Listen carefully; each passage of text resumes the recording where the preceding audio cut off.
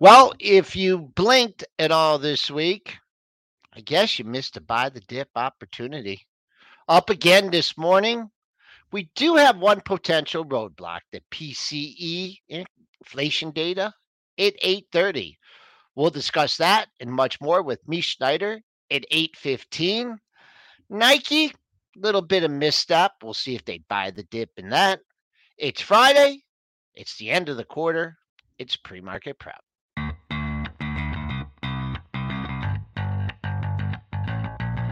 Coming to you live from downtown Detroit, this is Benzinga's Pre-Market Prep with your hosts, Joel Elkanin. This is a volatile puppy here, isn't it? And Dennis Dick. I'm bidding a penny. I'd buy that stock for a penny. With everything you need to start your trading day.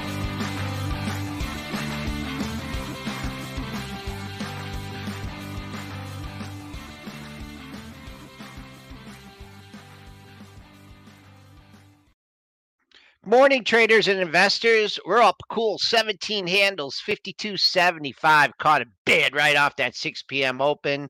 The buck back up over 103, up 8 cents at 103.08. Bonds down again, down 9.30 seconds, 125 at 28.30 seconds. Crude dancing around 70, up a dime, 69.96. Gold moving towards 1900, down 580 at 1911.90. Silver stuck in the middle, 22 handle, down 19 cents at 22.40. And Bitcoin futures over 31K, up $295. Let's bring in Triple D. And Triple D, do you know why it's probably going to be a pretty slow day in the market? I'd say it's not going to be I think it's going to be a slow day, but I think it's not going to be a slow close. It's the end of the quarter. It should be a good day for trading. Don't tell me it's going to be a slow day. Traders don't want to hear it's going to be a slow day. We want to hear it's a good day. Well, don't you know about the 4th of July theory on Tuesday? Do you know about that? Well, I don't think anybody. I think volume is going to be very light on Tuesday. Okay. Well, here's the thinking. Okay, if the markets are closed on Tuesday, yes, and there's a half day on Monday, yes, right? Do you really need to work Friday? Like you leave Thursday night for your vacation, and then you can come back Tuesday night. These traders are getting too lazy here now. We need to be in there and trade because you know what? I need movement. I need action. You don't need 4 or 5 day weekends. I say you go Friday night or Saturday morning on your vacation. You go till Tuesday. So take your half day off on Monday, and then you're back in the saddle on Wednesday. So you got to work the end of the quarter. This is the end of the quarter. You got to work the end of the quarter. It's been a good quarter. And I'll be trying to move, and I'll be trying to be a mover and a shaker. It's a good end of the quarter, right? I mean, can't complain, and it looks like we're going to end here on a strong note. You want to talk about any window dressing, or Mitch, do you have any stats for the quarter? I mean, it's been a good one. It has. If you would have told me at the beginning of the year, hey, Mitch, half the year, the S&P is going to be at 14.5% higher, and the NASDAQ is going to surge nearly 30%. I would have been like, no, honestly, I would have been like, what are you smoking? Because honestly, I think everyone would have been like, yeah, what are you on, man? But the truth is, this is why it's so important to understand where the beaten down sectors are, I think, of the year. Because sometimes those can become the best sectors the next year. Technology was just that, right? Everyone last year was like, no, I don't want chip stocks. I don't want NVIDIA. I don't want Meta. Well, now looking back, everyone's like, man, I should have grabbed it. I mean, hindsight capital is always 2020. Yeah. Always. I think there was some people who called this rally. I think they were few and far between. I think some people who give themselves credit for calling this rally, a la Tom Lee, were calling the rally last year, the year before.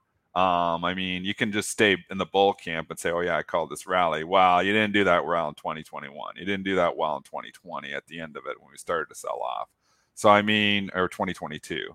So, I mean, the eternal bulls that are tooting their own horns here now, I don't give them credit, but there's traders out there who are very good that, Ryan Dietrich, obviously, has used some stats. He has been on the bull camp. I give him a lot of credit here because at moments in time, Ryan Dietrich will say, he's not always in the eternal bull camp. He's using stats. He's using different things. So just be careful with who you're following out there that, oh yeah, I got this right. Well, if you're always bullish and you go through a bull market, you eventually get it right. But how'd you do in 2021? So, I mean, it's a tough call. It's always tough to call the markets. I mean, take this moment in time, Joel. Where are we 6 months from now? Nobody knows anything. Nobody knows where we're going. Nobody's got a crystal ball. It's projections. It's guesses. There's always somebody going to guess right. I mean, and it's easy to guess bullish because the markets trend up over time. It's why you own stocks in your long-term portfolio. It's why I never go short a stock in my long-term portfolio. Never been short a stock in my long-term portfolio. No. The reason is because the long-term portfolio is supposed to be grows over time. So you're always fighting the tape. That doesn't mean there isn't times to be bearish. It doesn't mean there isn't times to make money on the short side. There's times to make money on the short side all the time. But I think there's a lot of people who, are saying, yeah, I told you so. But where were you in 2022 and 2021? Were you telling me it was bullish back when we were up, highs? Because perspective here, it's been a tough couple of years. It's been a great 9 months, but it's been a tough couple of years. It has. And I think one of the things that, sometimes happens is that there's always something that comes into the market. Like I was thinking about it back. We first had cryptocurrency, then we went blockchain, we went NFTs, we went metaverse, and then came this AI thing. I think that's really what's gotten the change, really, because if I look at the headwinds and the tailwinds out there, I mean, there's still a war going on, right? There's still concern that China can invade Taiwan at any moment. There's still high inflation. The Fed hasn't pivoted. To me, it's just AI bubble that has brought these tech stocks. It's all multiple expansion too. Yeah. I mean, it's all multiple expansion. Like if we look at the earnings, NVIDIA exception because that earnings report was just phenomenal. But for the most part, when you look at all of these earnings, this isn't like, oh, Microsoft is making so much more money than they were at this time last year, or Apple's making so much more money than they were at this time last year. It's just multiple expansion. This has just been FOMO. We've taken these multiples on Microsoft from 25 times to 33 times. We've taken Apple, which at one time, believe it or not, when we started this show, Joel, everybody was like, when is Apple going to get some love? Because it was always trading 12 or 13 times earnings. That was Gene's premise. All the time. Gene was right on this. Nobody more right than Gene Munster on Apple because he was in the bull camp the whole time. It was trading 12, 13 times earnings. And he's like, when is this actually going to get, if this got a market multiple even of like 18 or 19 times, then he's like, it's going up 30, 40, 50% just from multiple expansion. It not only got a market multiple, it's way over a market multiple now, and now you get the upgrade. So this is, or not upgrade, buy rating from Citigroup, taking their price target, or I guess they didn't have a price target. They're putting a price target on. I don't know if the analyst left because obviously Citi would have covered Apple. So maybe it's a new analyst. But, and here, and, just talking about Apple, I mean, 190, 131, I have a trading position on an Apple, but, just talking about Apple in general, you get the upgrade now or the buy. Initiation of a buy. It had to be initiation a new of a buy. Yeah, I mean, because why would you just wake up on the Friday with an all-time high like, oh, this is it, baby. I got to come out. No, I don't know. I think it's a new initiation. It's traded up double what the SPY's trading. So for sure, because it's going to get talk. They were talking about it last night, even on CNBC. They're talking to talk it.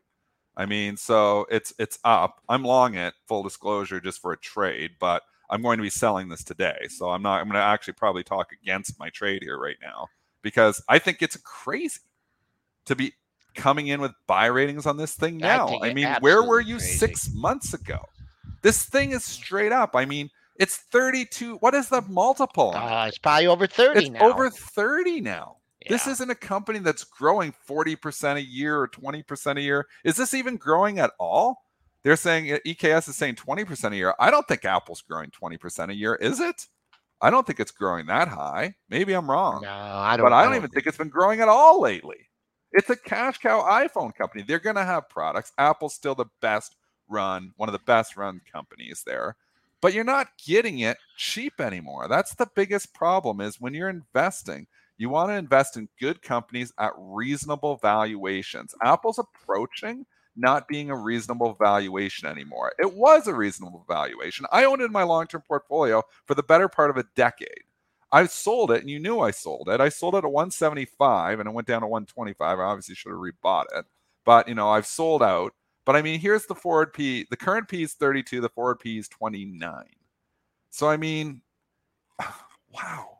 I guess we just I guess we're just in this FOMO environment where you pay 29 times earnings. I don't get it, but that's what we're in. The truth is, I've thought about that for a while, for a long time about Apple, and what have I done? I've missed it because of that. And I think that at the end of the day, we have to remember it's just the best of breed, and we'll continue going higher as long as the market goes higher for right now. Yeah, big component. Yeah, things change. And that's the way I think. So I understand, Dennis. I understand that things can change, right? We could see the top kind of the leadership change, but for right now, how long has Apple been there? And I don't see it going away anytime soon. Look at your longer term chart here. There are not a lot of moves here.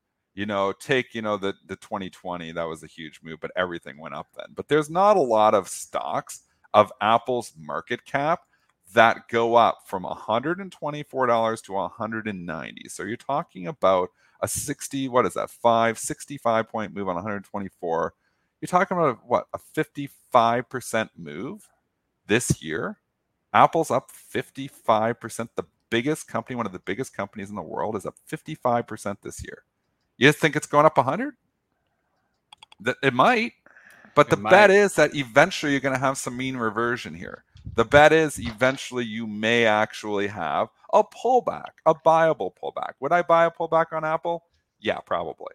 But things just usually don't go up in a straight line. We have basically went up in a straight line, AI, FOMO driven to Mitch's point, for the better part of 6 months. That is what we've done in the first half. Apple's basically up 50% in the first half. This is a huge move, folks. This is an absolute huge move. Can it keep going? Things can keep going. As trades, maybe you just ride the trend. But if you're coming here and saying, I got to buy some of this Apple in my long-term portfolio, this is the time to invest. The time to invest in good companies is on pullbacks, not on 50% runs in 6 months. This thing could go down to 170 or 160 and be like, what a terrible company. No. Not what a terrible company. What a terrible purchase by you, I would say, if this goes back to 160 or 170. Because you have FOMO. So if anybody gets burned on Apple buying at 191, it is their fault. And maybe it goes to 240 straight like Citigroup is saying. Yeah, it's not going but straight I to think 240. It's due for a pullback. We'll see what happens. And again, you can keep it around. I know we got to keep moving the show around, but I'm just trying to make a point to you long-term investors because we talk trading so much. Come in and buy good companies. Apple is definitely the good company at reasonable valuations. 32 times current earnings for a stock that's growth rate is, we can grab that too. Somebody said 20%. I don't believe it. Revenue growth is 7% right now. That's where revenue growth is on this thing. Maybe they're cutting costs and maybe they're trying to make the bottom line look a little bit better as they cut costs. But revenue growth is not warrant coming in here and paying 32 times earnings. Not in my case. But maybe AI is going to come and maybe it's going to change everything. And maybe it's going to start growing at 25, 30% a year. If Apple starts growing at 35, 40% a year, it's definitely worth this. There used to be the PEG ratio. Remember, you look at the growth rate and you look at the PE. People would actually, and you say, oh, you're getting one. So, I mean, if it has a 30% growth rate, you pay 30 times earnings. Hold on, Dennis. I think I have that in a book back there somewhere, but I don't think know, it matters. But nobody follows books anymore. So, again, I'm not talking to any traders here. Stocks go Kenny Glick. Stocks go from 180 to 190, usually go to 200. The party probably still continues, but I'm talking to you long-term investors here. Buy them at reasonable valuations, not after they've had 50% run-ups. That's my point.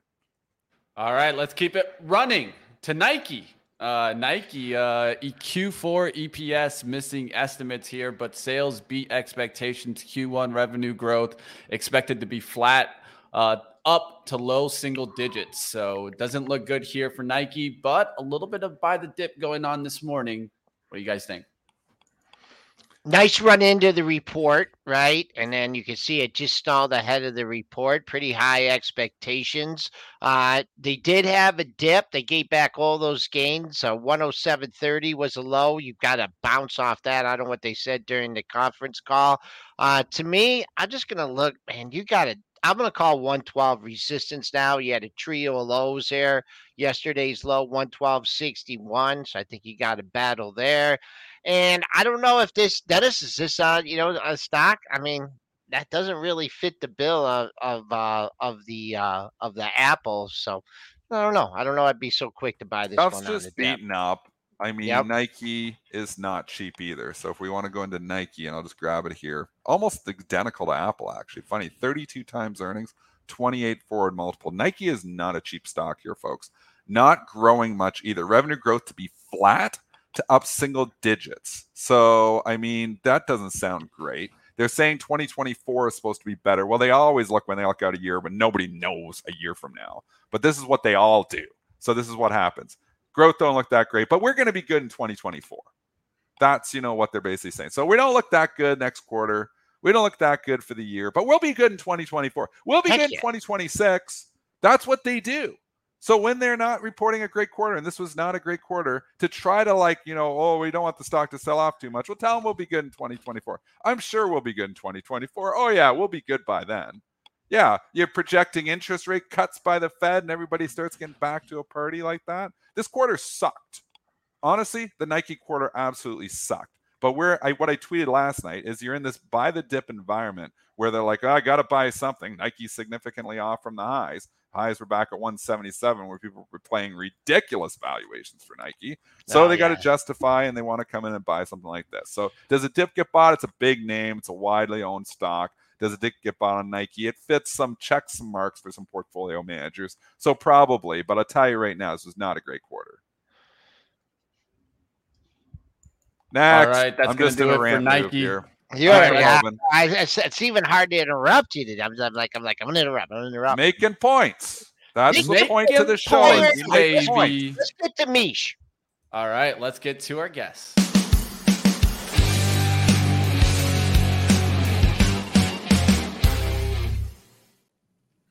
Mish, you're doing some navigating here to get to us. Michelle Schneider, Chief Strategist, Market Gauge, FinTech Publisher, commodity trader, former floor person. We love to have floor people on here. So, big windstorm knocked out the internet at her house. She scrambled and made it to her office, Mish. We really appreciate you coming on today. Thanks, Joel. Good to see you all.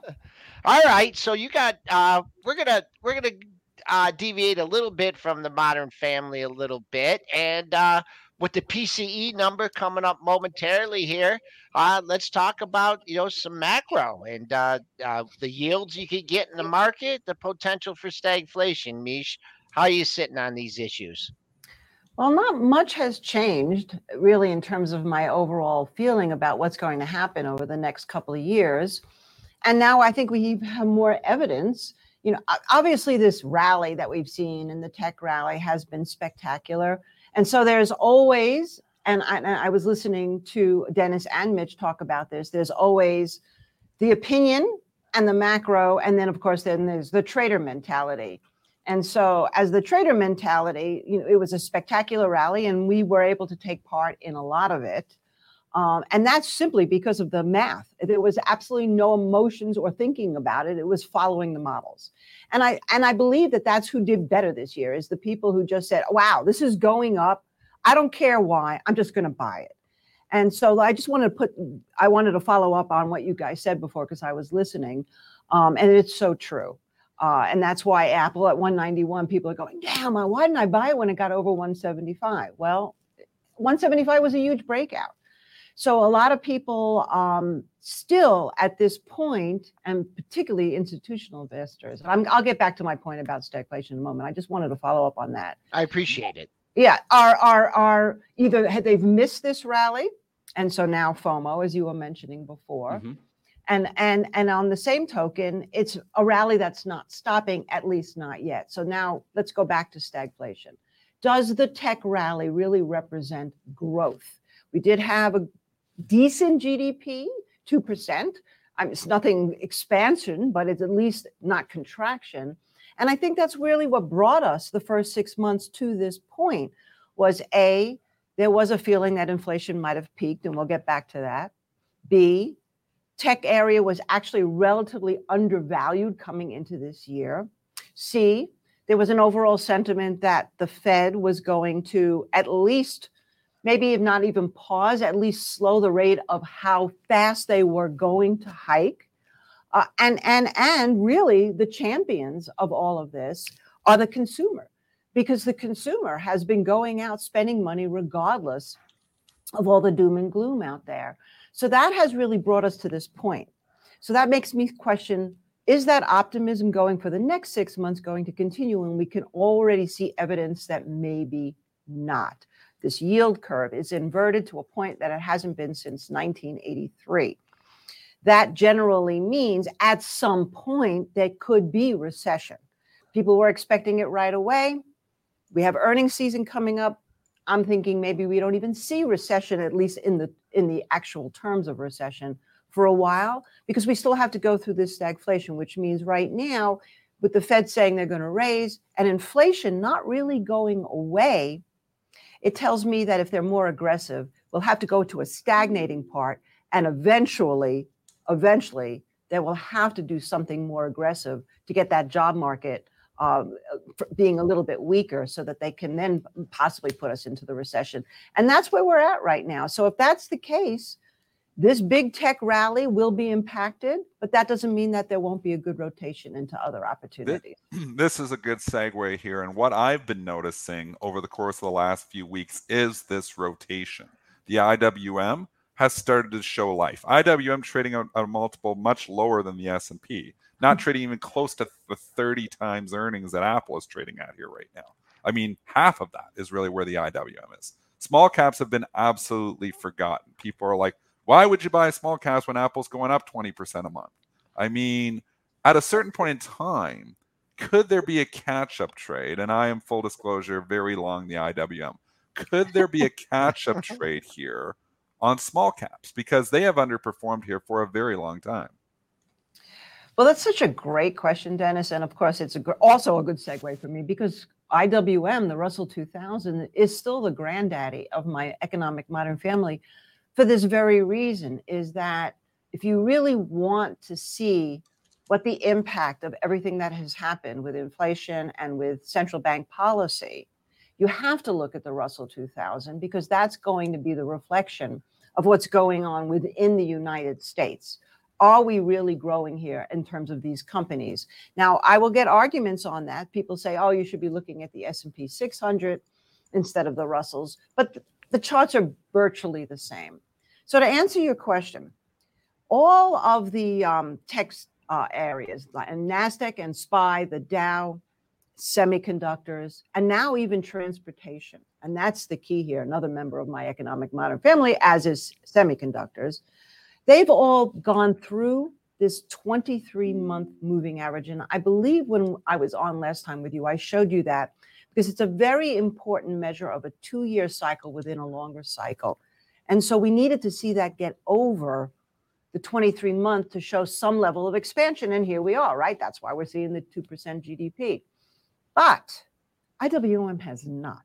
It has not cleared it yet. It comes in at around 190 to 193. So to your point, Dennis, if it can get through there, then I would think that, right, we're going to see not only more of the rotation into the small caps and into the value versus growth, but it will be a true sign of healthiness for the market and something to actually look forward to, which of course would then spur more confidence from the consumer and then maybe bring back some of the money that's still on the sidelines into the market. So we're at a very close to a very critical point with that Russell. And we too, by the way, are along the Russells once it got over 180. All right, Mish, let's pivot here and talk commodities, right? And we had big perception, commodities, big run, supply chains, wheat's going to 20, soybeans going to 30, everything got really out of proportion. We've had a pullback. Wheat is really pulled back. Corn is hold tough. So, but just overall looking at the underpinnings of inflation, our commodities. What is your take on the commodities markets for the remainder of the year? Well, the commodities market, Joel, as you know, are very volatile, and that's what they are. And if we think that we're in some level of a similar period to the mid to late 70s, this is exactly kind of what happened. There was this huge run in 76, particularly if we look at something like sugar, which is my great barometer. And then it came off like 40, 50%. And it was the same thing. The Fed actually relaxed at that point some of their tightness that they were doing. And then, of course, then we had that great bull run that happened in 79. So we're a little bit different here because the Fed is aware of this. But if I do believe still that these commodities are not done because not necessarily of the technicals, nothing really much has changed except for the fact that supply chain has eased somewhat, but we still have Russia. I mean, this weekend, everybody thought that, we were going to go into some kind of civil war in Russia, and then that didn't happen, but that doesn't mean that there isn't going to be Russian headlines coming out.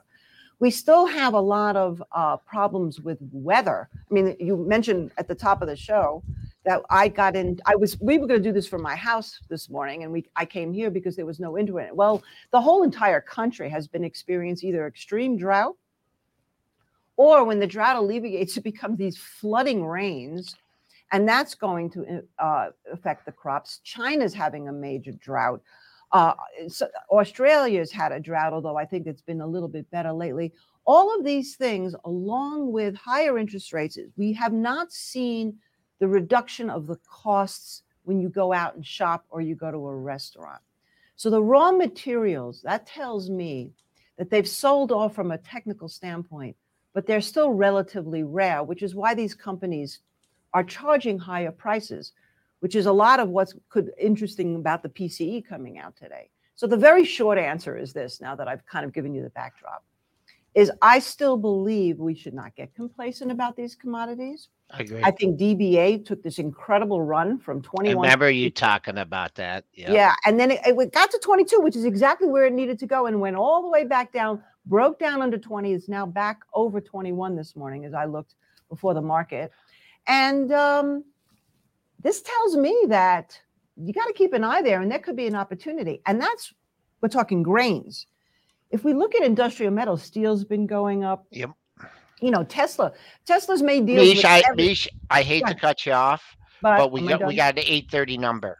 Oh, is it out? It's coming up right now. So we're gonna go do quick coverage of that, and I really appreciate you coming on. We're gonna get you on again real soon. Everyone's like, have Mish on for the whole hour. So we're gonna wrap things up today. Mish Steiner over at Market Gauge, guiding us through the market. We really appreciate it. We'll dial you up again soon.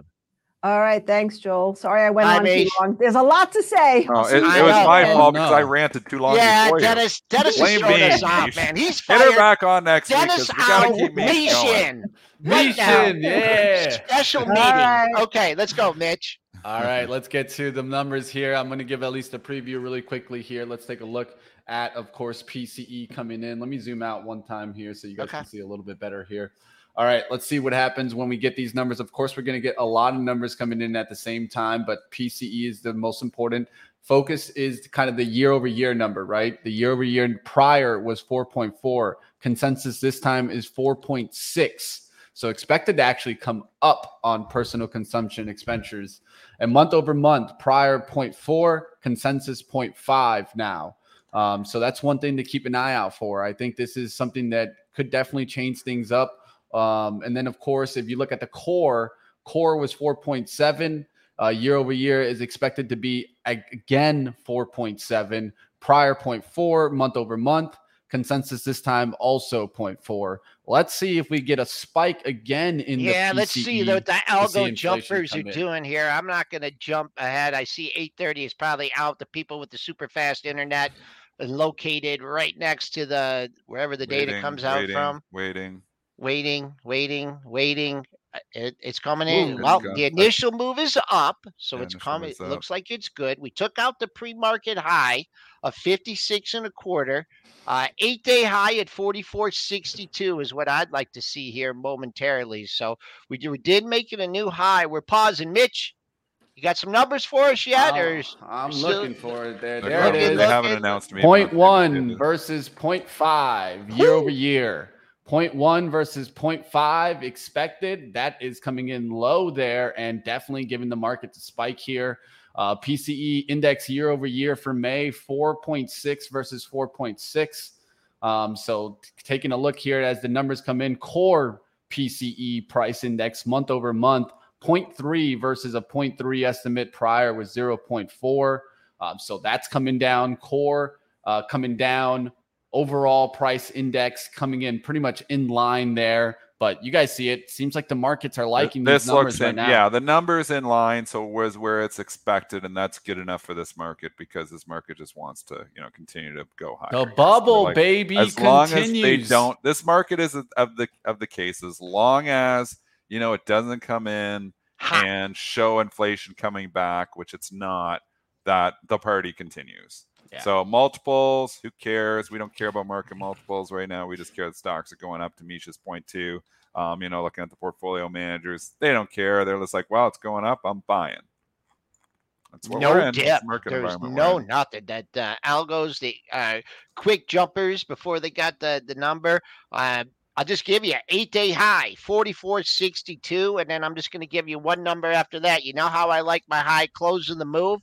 The Thursday before the quad witch, the high close of the move was 44.71 and a quarter. So that's the day number. That's it's an intermediate number, but that's a day number. We did find some sellers at the 8-day high. Bears are just trying to figure out what to do here. We got the Bears. Another number, what I like to do is I like to look at this 8:30, like where were we? Where were we right before the number? We ended that, the 8:30 bracket at 53.50. So we're a solid 8 handles above that. And there we go. Dennis, there was just such a one-way reaction. Did you see anything in the stocks? Did they just follow the spoos there and just the stocks are just playing catch up a little bit here. We've run up about 7 to 8 handles here. I don't think it was anything. I think I don't know what to think. I think you're really at the crossroads. You're at the end of the quarter, right? So we should talk about this too. The end of the quarter, typically you get window dressing. Nvidia catches an upgrade from Daiwa. We can talk about that in a second too. Apple catches a buy rating. We've already talked about here. This is when, managers that haven't held these stocks might actually buy these stocks today to make sure they're in their portfolio, because they don't want to go and say, they send out the quarterly reports. Like, why don't I own Nvidia? So they want to put those on. That's what window dressing is. You put the good companies in there so that when they get quarterly statements, you can actually see, oh yeah, I owned Nvidia. So I'm happy that I owned Nvidia. I bought it that day just because you wanted it on the quarter. So that's what window dressing is. So a lot of times what you see, and obviously nothing works in the absolutes, it just works in percentages. But a lot of times what you see is when you've had a good quarter, when you've had a good, run in some stocks, those continue on today. A lot of times what you see is the reversal happens after. So I would say strength today, maybe weakness next week is what the textbook would say in those names. So it's not a bad idea to book and take some profits into this. It's been a hell of a run. I sold my Apple way too soon. I was in some tech stocks, sold them way too soon. I sold some more Qs, just on the options expiration there. Obviously, it's been an impressive run. I just think now is the time, if you're in these for trades, maybe not long-term investors, but in these for trades, to start thinking about ringing the register into this strength. You're going to see some strength here. That is going to continue with the PC. We're going to see serious strength here at the open. I'm not saying we reverse today, but I'm saying quantitatively speaking, looking at, percentages, looking at, after the big quarter, the big run up, the big day, a lot of times you see reversals next week. So could we see some weakness on Monday? It is possible. I don't see any weakness happening today right now. And Mitch, is this, for the Fed funds tool, this is cooperative numbers here, right? You take the, I don't know if this takes a quarter, 2 more quarter rate hikes off the table or not, but definitely. Well, I know that takes like 10, 15 minutes to update here. We'll get back to some individual issues here, but for the people that are, looking at, alluding to what Dennis said, look at your highs from last week, or not from last week, from the expiration week. Of course, that high in the S&P is at 93.75. That would exceed the daily target by 20 handles. I'm not saying that we're not going to go there, but if you're looking to trim today or potential targets today and or Monday, look where the stocks were on that quad witch expiration. See where they peaked there. Something like I'd really like to look at Microsoft here. Microsoft has got a long road to hoe to get back up to that level. Conversely, Apple, with the run, it's well above it. So there's a general gauge here. If you are looking to trim, look at potential targets, either that high or the close that day too. If you're looking for a number below that, you want to talk about this Johnny come lately NVIDIA up. It was an upgrade and a price target raise. Mm-hmm. On NVIDIA, not enough. Yeah, an upgrade to Iowa.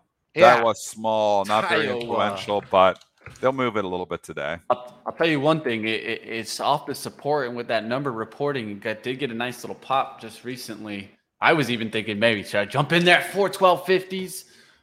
But it's one of these markets where I feel like there's so many people that have been betting against NVIDIA that's easily how you get your face ripped off. So what's happened? That is what has happened. I mean, they're still betting against it. Dan Nathan on CNBC shorting the stock at $300. It doesn't make any sense. It doesn't make any sense at 413 either. So again, you have to understand, if you're in it for trades, you're going with the flow. If you're in it for long-term investments, I'm not adding to NVIDIA now. It's very difficult to short a monster like that. And I think that's how I used to refer kind of Tesla. Shorting Tesla is always very, very difficult, and a stock like NVIDIA can always push right back up. We've seen the massive volatility increase these last couple of days, but I feel like if anything, it's getting retail traders to overtrade within the range, and then they're just getting ripped on moves like this because they're, overnight they're thinking that these stocks are going to drop, 10, 20 points. That's not what's happening. Let's go over to now Constellation Brands and their Q1 adjusted EPS here at $2.91 beat the $2.83 estimate. Sales of $2.51 billion beat the $2.47 billion estimate. They affirmed their fiscal year 24 comparable EPS outlook, and getting a little bit of a lift here, STZ. No lift. Oh, no. It's no lift. Just pounded. decline. So it popped on the initial number. Popped over 254, and then they realized, oh, wait a second, this is a consumer staple. Oh, that's wait when a I second, was looking at it. 5.5%, 5.5% treasury environment. Why do I want to own consumer staples at all-time highs and 5.5%? And the growth is just not there. I mean, yeah, sales were up a little bit. Remember, Budweiser has been struggling here. So you'd expect, them to have a big beat, or at least a bigger beat, because there's definitely some people buying more Corona and when they're not buying any Bud Light. So, but that's not a direct, because Constellation has so many other things. Like Tap's a more direct play on just pure beer. Constellation, I think of as spirits with some beer. So It was a decent quarter. It probably wasn't as good as some people may have expected, considering how bad the Bud Light numbers have been. So the numbers were fine. It's a beat, and a slight raise. But again, you're just looking here, and where is Constellation Brands? It's all about fundies right now, at least on the consumer staples. So P is actually only 21, which isn't too bad, because some of these consumer staples are trading 25. But again, when you put in a 5.5% 6-month treasury yield, this is 1.48%. So you're losing 4 on the dividend yield, and you're not getting a hell of a lot of growth. The revenue growth here on a Constellation brand, 7%. It's not nothing, but it's not really much either. So again, if I'm putting capital at risk in this stock market, it's got to show me some growth. It's got to show me, why. Why am I buying a consumer staple at an all-time high? We should have this taped, and then when these stocks like the General Mills, because you've been very consistent with your analysis on this. Also, like where's the AI in Constellation Brands? Matt Tuttle just tweeted at me, just said that exact thing on Constellation Brands. I mean, there's no AI in here. There's not. There's no AI in consumer staples. No, Follow the bubble, baby. AI, just spelling it out. There's an A in Staples Consumer. There's definitely no I in there. Someone made a little stand at 238 here this morning. You're $3 above that. This 240 area, a couple lows in that area. So, I mean, I'm not going to short it down, $6 or get too excited about that. But who knows? 238. If it takes out that pre-market low, I just don't like the way it looks between 235 and 240. Actually, I don't like the way it looks between 230 and 240. A lot of open range there, but let's see if we can hold that pre-market low at 238. Coming back on the upside, you might have to wait a couple days to get a gap fill here at 246.02 for Constellation Brands. It's just back to what you were saying, though. I mean, General Mills, the dip, not bought at all. No. Not bought at all. Mm-hmm. Why? There's no AI story, and you have a 5.5% Treasury yield. So Kellogg's, Goldman, with the ridiculous upgrade that it had a good day yesterday. It's back, yeah. It bounced a bit. It bounced a bit yesterday. I mean, Campbell's Soup sitting down here near the lows. We're just going through. Obviously, soup has nothing to do with beer, but there's all consumer staples. Coca-Cola leaking here. KO does not look great. KO, let's do the details on this one. So just going to my trusty Benzinga Pro. P is 26 times earnings. 26 times 26 earnings. For Coca-Cola. What? 26 times earnings. 5.5%. Let's just do the math. And a 5.5% 6-month Treasury yield. When yields are going up still, the Fed has so much said that. 5.5%. You're getting in your Coca-Cola, which is just, this awesome 3% dividend. That's 2.5 below the Treasury yield. So that should be discounted. The revenue growth here is 11%. So you do have some growth. But you want to pay 26 times for that? I'd rather own Apple than Coke. And I'd be chasing Apple completely. And I just did a rant on not owning Apple. But I would rather own Apple at 28 or 29 times, maybe it's 30 times, than Coke at 26 times. So I just cannot get on board with this consumer staple trade at all. And you know what? The market is proving me correct because these stocks have not only not participated in the recent rally, they are going down. They are like bonds. They are trading. If interest rates fall off a cliff, then these stocks become more attractive. But when interest rates are still kind of going up, and they're going to stay up here that high, they're going to stay up here too. I don't think they're coming down anytime soon. No, so I just think there's so many better places for your money. Remember we were talking about Warren and we are like, man, he just got too much Apple. Remember that? Yeah, like he's been kicking butt and taking names there with all that Apple. I mean, I'm just looking at Brick B. That's coming back up near its all-time high. Apple and Oxy. I mean, the Oxy's a little bit different story, but when there was a lot of indecision on Apple, he came out with his his 13F and he added to it. I mean, he's the GOAT, man. He is the GOAT of the stock market here once again. With that, just a little ways from the all-time high, but that heavy concentration of Apple, boy, oh boy, it's doing them well. I don't know. Like I said, the Oxy, these oil stocks, I don't know. Look at it. It's had a nice little bump here off that low, and crude's hanging in here around 70. So going back to what Mish was saying, I believe there is the opportunity for a catch-up trade in some value names. I think next quarter, maybe. And again, this all depends. If we get more bank failures, that trades off the table. So the one thing holding the IWM back and the small caps back is still the KRE. We need to not see any more bank failures. That's what scares me from going all in. Because you know what? I'd be all in on this value trade. I'd be all in on the IWM, and I've got a pretty good position. But I mean, I would be heavily in it if I wasn't so concerned about the banks. Because I mean, if the banks roll over, and the banks had a fantastic day yesterday. So they were up, in the stress test. I don't get it because I thought this, was just obvious that they were going to beat. But again, I forget that the market just doesn't price in obvious. So, that's why, these things were all popping yesterday. But I think there's opportunities. This market has a lot of pockets where there's good value here. There are stocks that are cheap. You don't have to just run into everything expensive. Yeah, I mean, you got a little bit of risk with the Schwab, right? But that's starting to show some life here off the stress test. Gapped up yesterday. I think 60 is just the level there. I think you got some room up to 60. But once again, are you stepping into a potential landmine? With something like Schwab, but it's been quiet. I like to look at some of the other brokers too, interactive brokers, just doing what it does, man. That was I was thinking when That's all everything. me. Just kidding with you, bud. But it's a nice rally. S&P's hit 66 and a quarter. Not much up there, as I mentioned. The 8-day high was 44.62. But so far, good. Looks like a good end to the quarter. And I know I'm really sorry about having to cut Mish off, but we wanted to do the PCE number. We're going to get her back soon because she Yeah. didn't get her points. We'll try to get her back next week if she's free. Because All people right. are really excited to take her more from Mish. All right, team. I tried to give you guys the burn leaving port alert on the cruise lines Oh, boy, as they boy. continue and continue. Carnival shares trading higher after Jefferies upgraded the stock from hold to buy and raised the price target from 9 to 25 here. So definitely, they've already left port. So it's going to be a little bit hard to jump in on this trade now.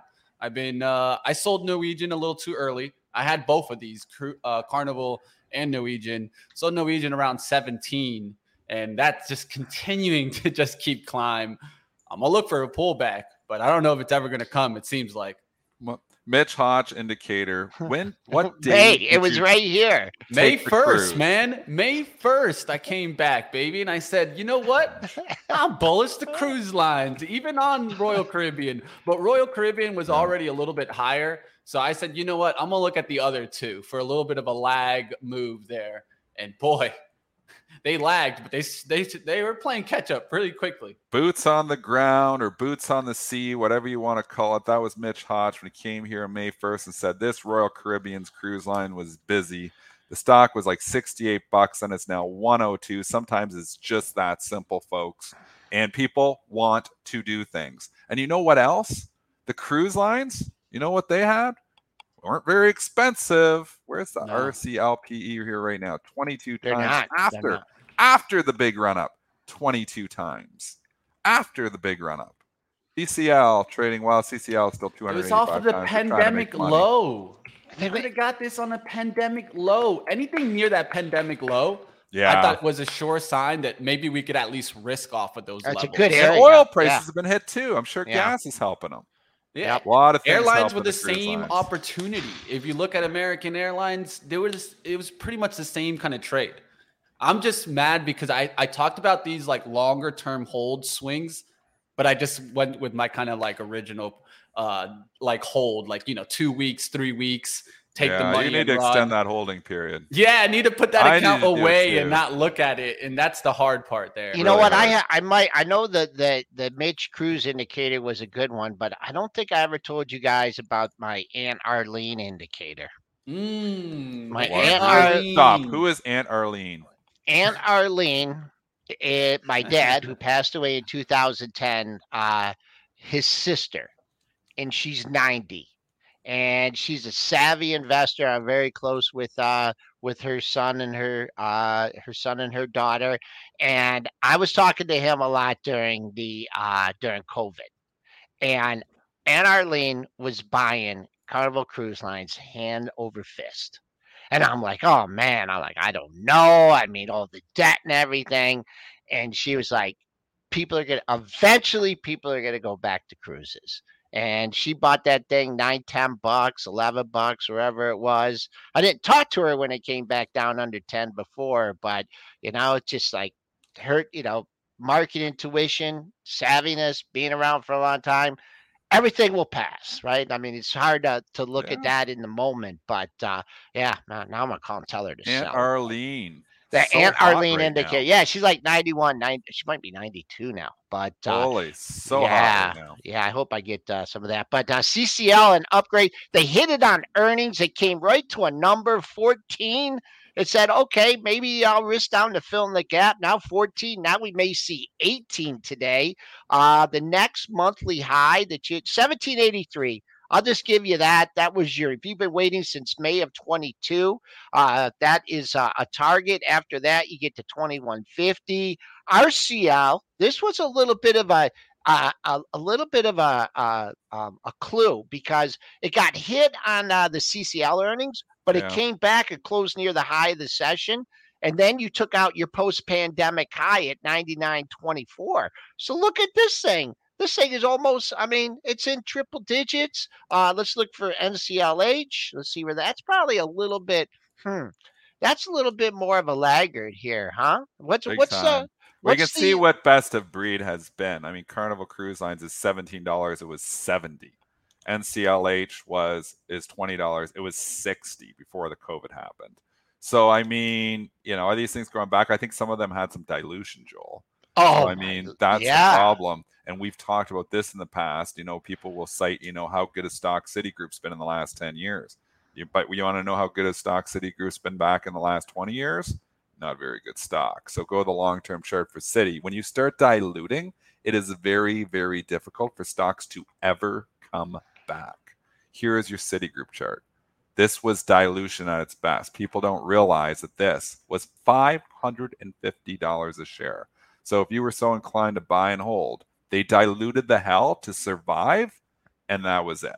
They could never come back. AIG, same chart. We never talked. Bring up AIG, same chart. Dilution. Look at that. That's not splits. That's not adjusted. That is simply the chart. And because they had done, obviously the reverse split and all the other stuff in there, $1,400 a share. When you own a company that starts doing massive dilution to survive, there is a high probability that stock price will never, not 10 years from now, 20 years from now, never come back, because it's just simply too many shares outstanding now. So you got to look at the market cap. I'm sure the market cap on AIG and Citigroup might be at all-time highs, because you multiply the shares, but though it doesn't help those shareholders that got the hell diluted out of them. So do we, have the same issue? I don't remember the CCL dilution, but I believe there was some serious dilution in CCL. So that is why RCL is best of breed. I don't think they had the kind of dilution that CCL did. We'd have to go look at the records, but I remember them selling shares. So to survive through the tough times. CCL, they did it. They did it again. They did it again. I'm just going from my memory. I have nothing in front of me. Yeah, no. I know. RCL may have done it once or twice. I don't know if I remember Norwegian doing it at all, but I know Carnival. But they needed to do it. Who was that one guy that came out and put a 0 price target on it? Remember that? I think that's maybe when it came back to the low. I can't remember what. They just weren't expecting them to be able to get the financing that they needed, and they got it at the bottom there to get them through it. And that's what changed this around. At first, they were thinking that the debt was just going to be too high, that they weren't going to be able to pay the interest that was there, and then they were able to do refinancing even at that price. So that saved CCL, and of course RCL is more profitable than CCL, but CCL is just that debt cow, right? It's a debt cow. It isn't going to change. Too much debt in there now. Let's just go. Trusty Benzinga Pro. You guys can bring this stuff up. I know you have difficulty doing that, but we could just show you where we're going here. I do have a friend that has CCL like $10, and I'm like, man, I understand why you don't want to sell. Like, there's is it going to come back down there? It might debt. Look at the debt here, just comparatively. The debt is sometimes just there's $31 billion in debt here, Joel. $31 billion in CCL against $4 billion in revenue. They only have $4 billion in revenue, and they have $31 billion in debt. Let's go look at RCL comparatively. I bet you it's not nearly that. So RCL, less than half. RCL's debt is $19 billion only. Mm-hmm. So what did we say? $31 billion? Yeah. The revenue's lower though too. Yeah, revenues, $2.88 billion. So it's, again, this is the way these things operate. These ships are expensive. They got to have a lot of borrowed money to do it. But when interest rates are high, it's not helping here either. Not arguing against it. Sometimes you just got to go with the flow, and we know that people are interested in doing stuff. So it's not surprising that these things had runs. But are these like your core investments in your long-term portfolio? Like, I don't know. It depends where you got them. If you got CCL at pandemic low near maybe. I mean, I wouldn't be too But mad I don't think about it's it, going back to you 70. know? Yeah, I think the dilution there I would is just agree. too I would much. agree. You can't think that it's going back all the way to the top of the chart. That's what you're telling us, Dennis. Yeah. And I think that's a very wise thing to think about, because I think a lot of people, when they think about their investments, they look to the left and they think that, oh yeah, I'm just going to be able to climb back there. That they time. do. And, That is what a hardest. lot of newer traders and even seasoned traders think. That Mhm. if I hold long enough, eventually I get my money back. If I hold on to my CGC, if I hold on to my pot stock, eventually I know it's going to come back to $50 and I will get my money back. It's 42 cents, folks. It never made any sense at a $50 billion valuation. That was all just pure stupidity is what that was. You paid $50 billion for a greenhouse full of pot plants. That same And what about greenhouse, tomatoes, Dennis? That same greenhouse. I'm from Leamington, originally. Guys, Leamington. stop hating on my I pot. can It's tell going to come you back. It's that not legal. Greenhouses are all identical. The It's one not with legal, the pot man. plants in it, There's they way value- too many, man. It's just too many dispensaries. Dennis, you know what the difference is?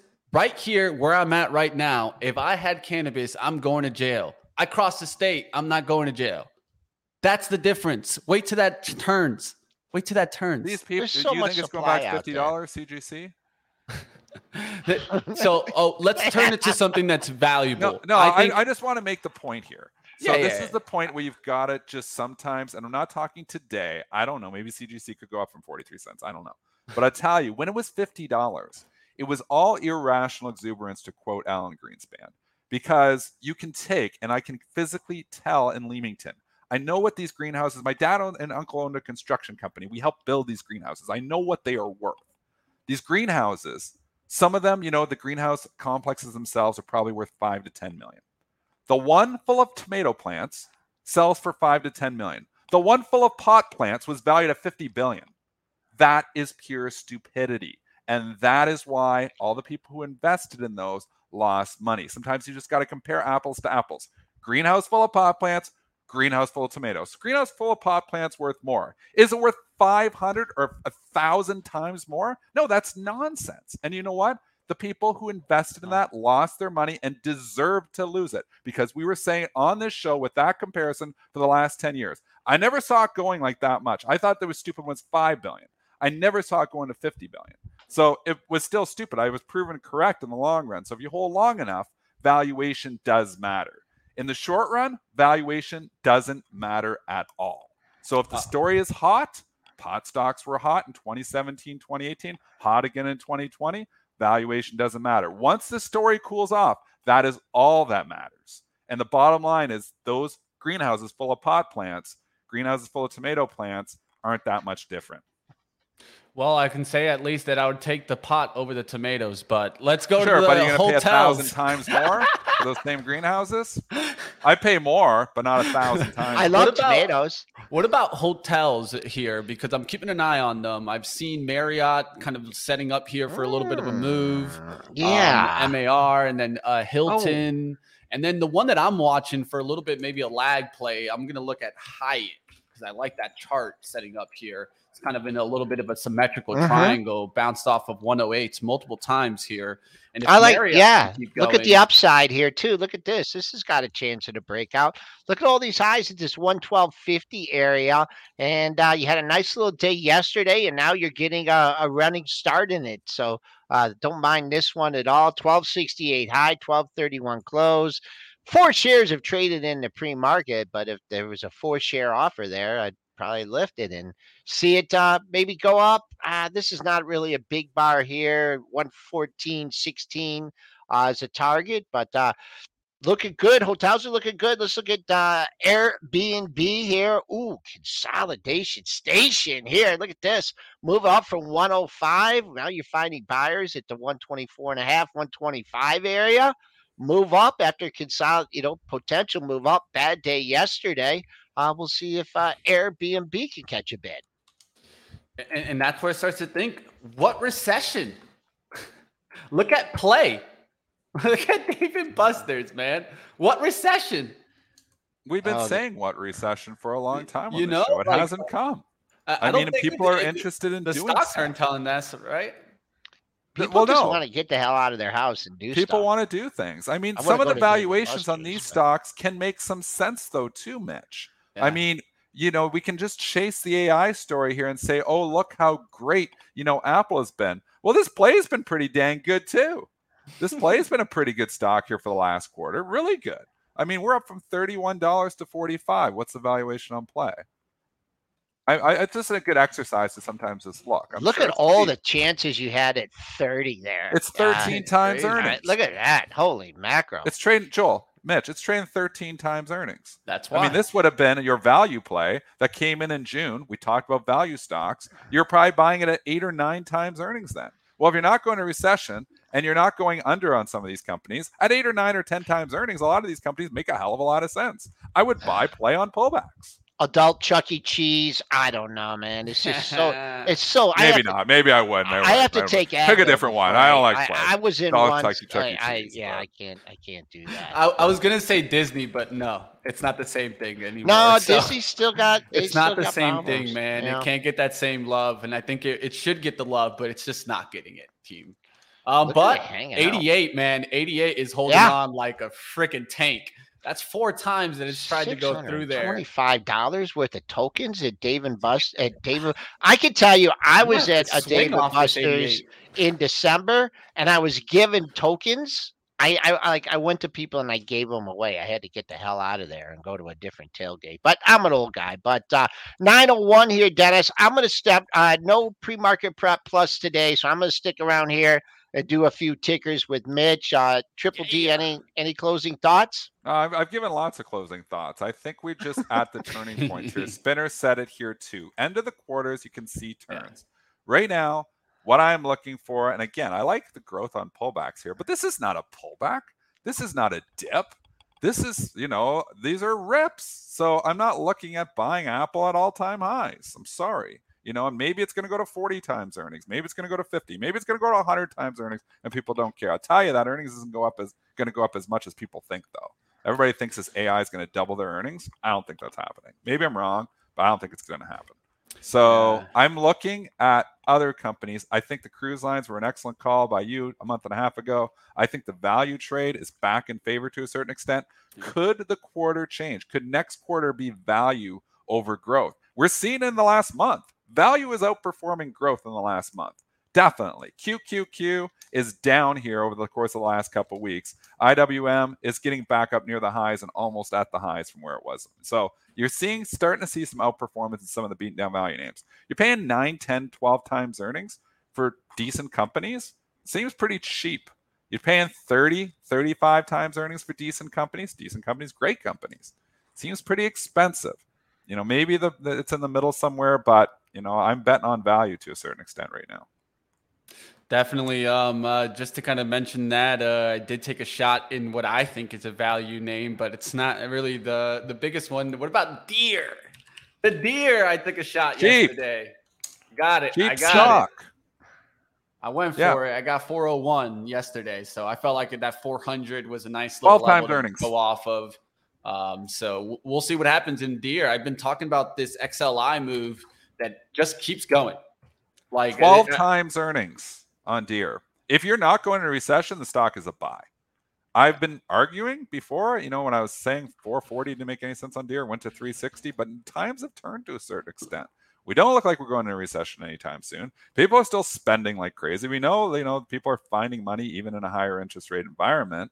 I mean, 380, you got 380 on this thing. I'd be a buyer down at 380. Am I chasing? It's run up quite a bit here now from the June lows. But stuff just got too cheap back in June. There was such a separation at the end of May between, 30, 35, 40 times earnings and then 9, 10, 11 times earnings on a lot of these other companies that separation changed. Deere became hot. It was 9 or 10 times earnings in May. So it just got too cheap. It came off from the 440 when it was like 15 times, and we were like arguing that, maybe this is getting a little bit long in the tooth of going to recession. Well, it came back off. It came back off 30%. So at a certain point in time, it turns from a sell to a buy. So Deere is maybe at that point. I think I'd buy dips on Deere. Okay, for looking at Mitch, I mean, you got a ways to go to Yeah. get to yesterday's high. I don't know if you can hold out for that, but 2 day close 405.20. It's not there yet, so there's a potential target. And then the high from yesterday that comes in at 406.81. So maybe playing a little bit of catch up here with Deer, but S&P's continuing to charge higher here. We got some other stocks to take a look at. Mitch, which one? I'll let you pick here. They just do a I'm gonna bunch of hop. ticker. I'm gonna go do Okay. some trading. You guys are tired of because it's an hour of me yelling. So have a good weekend, everyone. Have a good one, Dennis. Enjoy your weekend, my friend. Get some rest. All right, let's go to let's take a look at I want to take a look at a chart here. What about literally here? This is an interesting Turtle daily Beach. chart. Yeah, Turtle Beach. I actually took a shot on this one a couple days ago at 11:45. My biggest thing is the daily chart just looks like just prime time. It's nice and sleepy. Just recently made a run to 13.19. Yeah, Of tough. course. Yeah, quiet range and doesn't trade a lot of volume. But what's going on at 1171? That's a pair of highs from yesterday. You also had a pair of highs at that area before. So, I mean, 1171 and a little roadblock here at 12. It's been a kind of a sleepy chart. I don't see the AI in it, but let's see if we can get above the highs at 1171. Was that one from the chat or was that one from you? Honestly, this is one that I just been. A lot of times for charts like this that just look good on the daily, I'll set an alert, and I'm willing to take a shot off the daily chart. So I Okay. took a little bit of a shot on that, and it hasn't moved, right? So we'll see if it actually does move. A big part for me would be watching Logitech to see if that can start climbing back. It got hit hard on their earnings, and they're starting to get back a little bit of that gap. And so I'll see what happens there on Logitech Yeah, to that's a see if it can tough one. start coming back. Let's Yeah, take that some one's been from hit. some here from the chat. Let's And do I it. know when I saw it, Um, what do you say it? So a good one. What's a good one? Oh, let's talk about the Lumina. space real quick here. Let's take a Uh look. SPCE.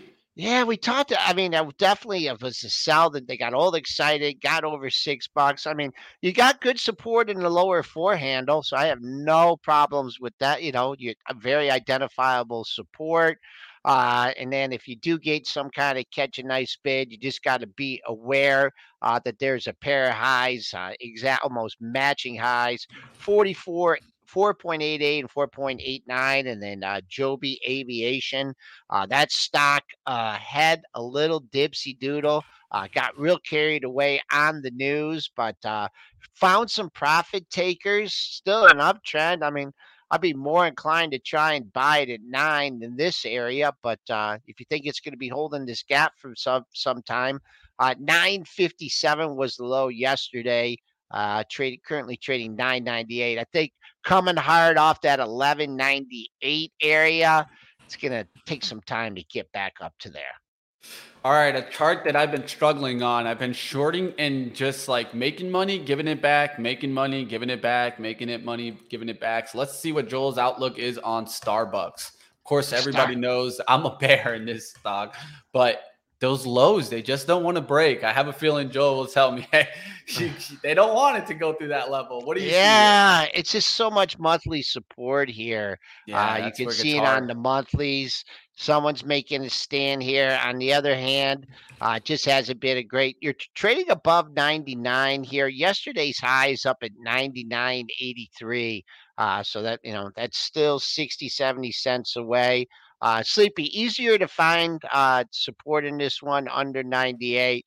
Nothing jumping out to me on Starbucks. How's your bros doing? BROS, just hanging out Yeah, here. it's not going No anywhere, AI, man. right? No No AI. AI, no AI. And like I said, comparable sales still going down. When that trend changes, I'll mention that. All right. But right now, comparable sales still going down. One that's interesting that I already sold on the rip a day ago was Home Depot.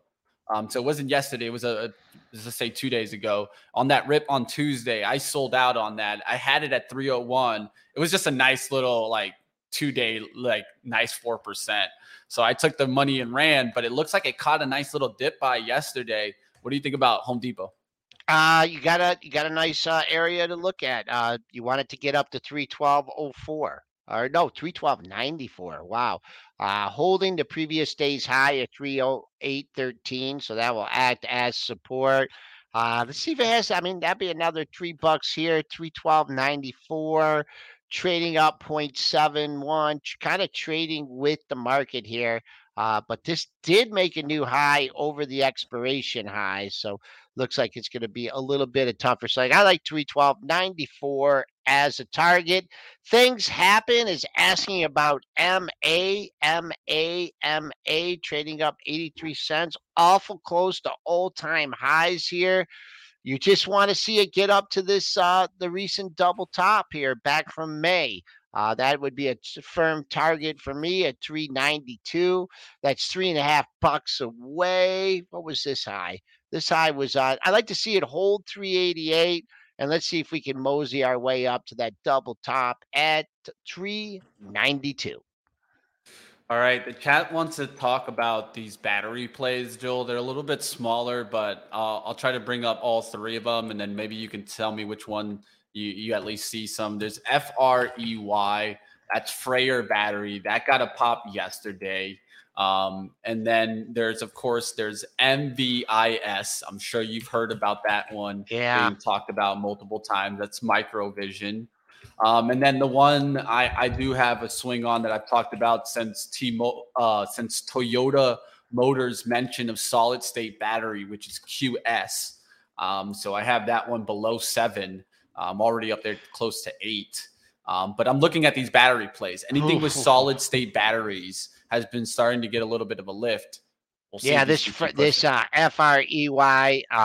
the boat got loaded yesterday, folks.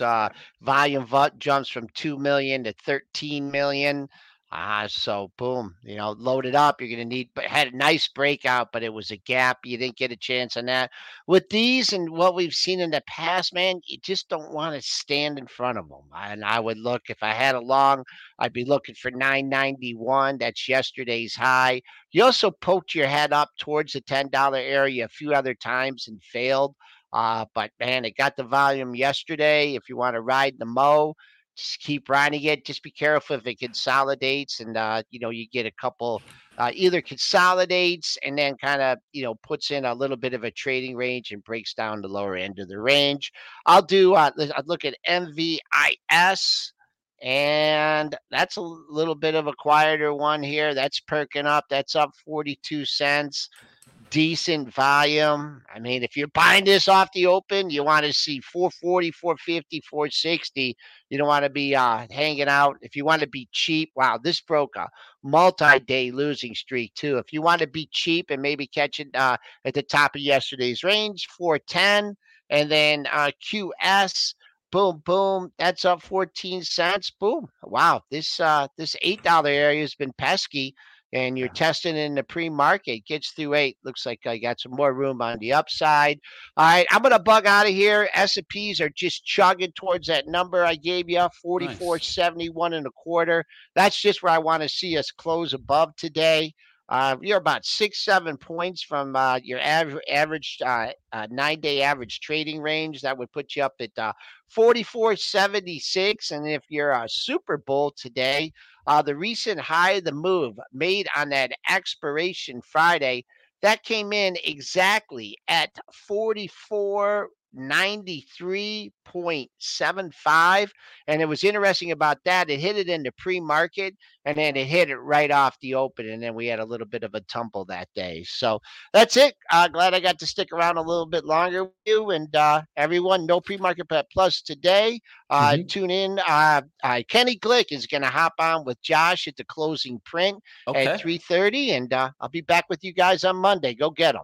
All right, you guys check that out. Of course, that starts at 3:30. Don't miss that. Now to bring you guys over to live trading action. Let's see what Ryan and I can get into. See if I can go ahead and make some money. Yesterday was a little bit of a tough day. Had a good, first 4 days. First 3 days, right? Monday, Tuesday, Wednesday was green. Yesterday, red.